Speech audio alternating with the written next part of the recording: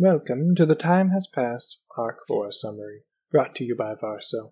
Our heroes wake back up in the familiar DOW lab once more, only to find that there have been some drastic changes since their last time.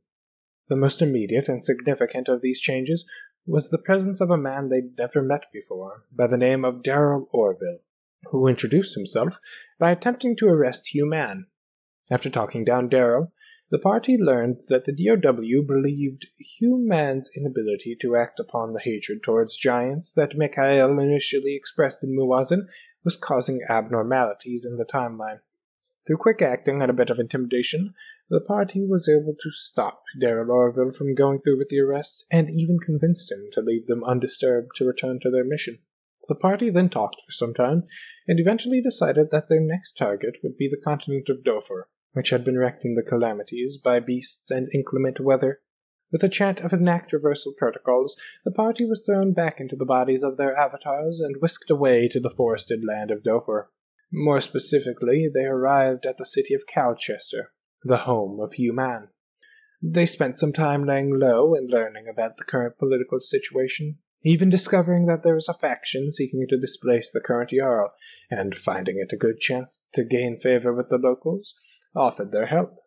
Thanks to the aid of a halfling named Fen, who commanded a small army of rats, the party was led to meet the leader of this faction, only to discover it was the past Hugh Mann. Hugh asked the party to aid some farmers to the north of the city, and to tell them that Hugh Mann sent the help over. The party did so, and along the way discovered some notes from previous DOW-affiliated people who had jumped into the past. After successfully helping the farmers and returning to the city, the party discovered that an elven woman with green hair lived in a large tree at the center of the marketplace. As the only elven woman with green hair that the party was aware of was Elle, yes, that Elle, it became their number one priority to check this out. Mikhail and Tota approached the tree to find that its inhabitant was, in fact, the Elle they dreaded. But after a short conversation, it appeared Elle didn't recognize them. From this conversation, the duo also learned of the significance of a waterfall a few miles away from the city, as the previous DOW party had evidently met their fate in a battle with a Hydra there. Once the party had regrouped, it was decided that they would investigate this waterfall and its associated Hydra.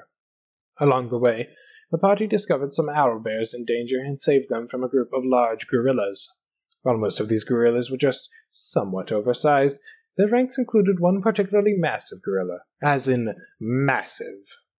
After the party proved capable of besting these monkeys in honorable combat, Tota had a strange flashback from the perspective of the massive gorilla, watching as it drank water from the waterfall's lake as a normal-sized gorilla before rapidly growing to colossal proportions. Now knowing that this was totally where they needed to go, the party continued on to the waterfall, eventually arriving to find that it wouldn't be as easy as they hoped. First one, then two Hydras emerged to fight them, followed shortly after by one more, particularly huge Hydra that had only a single head. A bloody battle ensued, with the party standing victorious and even claiming a cloak off of the largest Hydra, which Doldrin promptly put on to find that it was cursed, and would not come off. Unlucky. The party attempted to rest before heading into a cave that they found hiding behind the waterfall, but when strange light began pulsing out from the inside, they quickly realized that the time for rest had passed. Our intrepid adventurers went rushing into the cave to find Elle inside performing some sort of strange ritual. Another bloody fight ensued between the party and Elle, where the party was able to snatch a victory from the jaws of defeat by destroying the necessary pieces of Elle's ritual, and as a result, offering Doldrin the perfect chance to dash in and cut off her head. Among Elle's belongings, the party found another cloak, hidden away, which Mikhail put on to discover it was another of the extremely powerful god relics, Alceta's cloak. The next morning, the party returned to Calchester only to get word that Hugh Mann had been arrested by the Jarl.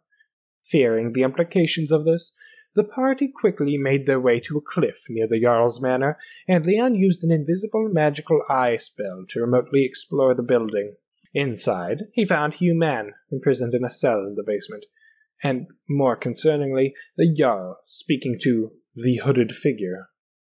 The hooded figure then, seemingly aware of Leon's spell, dispelled the magical eye, and began the ritual for which he was present. Portals of orichalcum opened in the woods surrounding the city, from which massive dinosaurs began pouring out. While trying to fend off the carnivorous dinos, the party made their way into the manor to interrupt the hooded figure's ritual. In this conflict, several party members were eaten whole by a singular dinosaur, but managed to escape.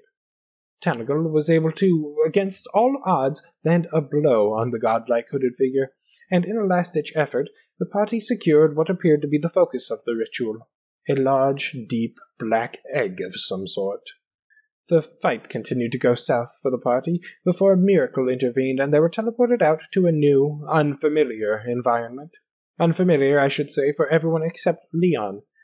They had been transported to the mansion Leon served at long ago, only now it was riddled with demons.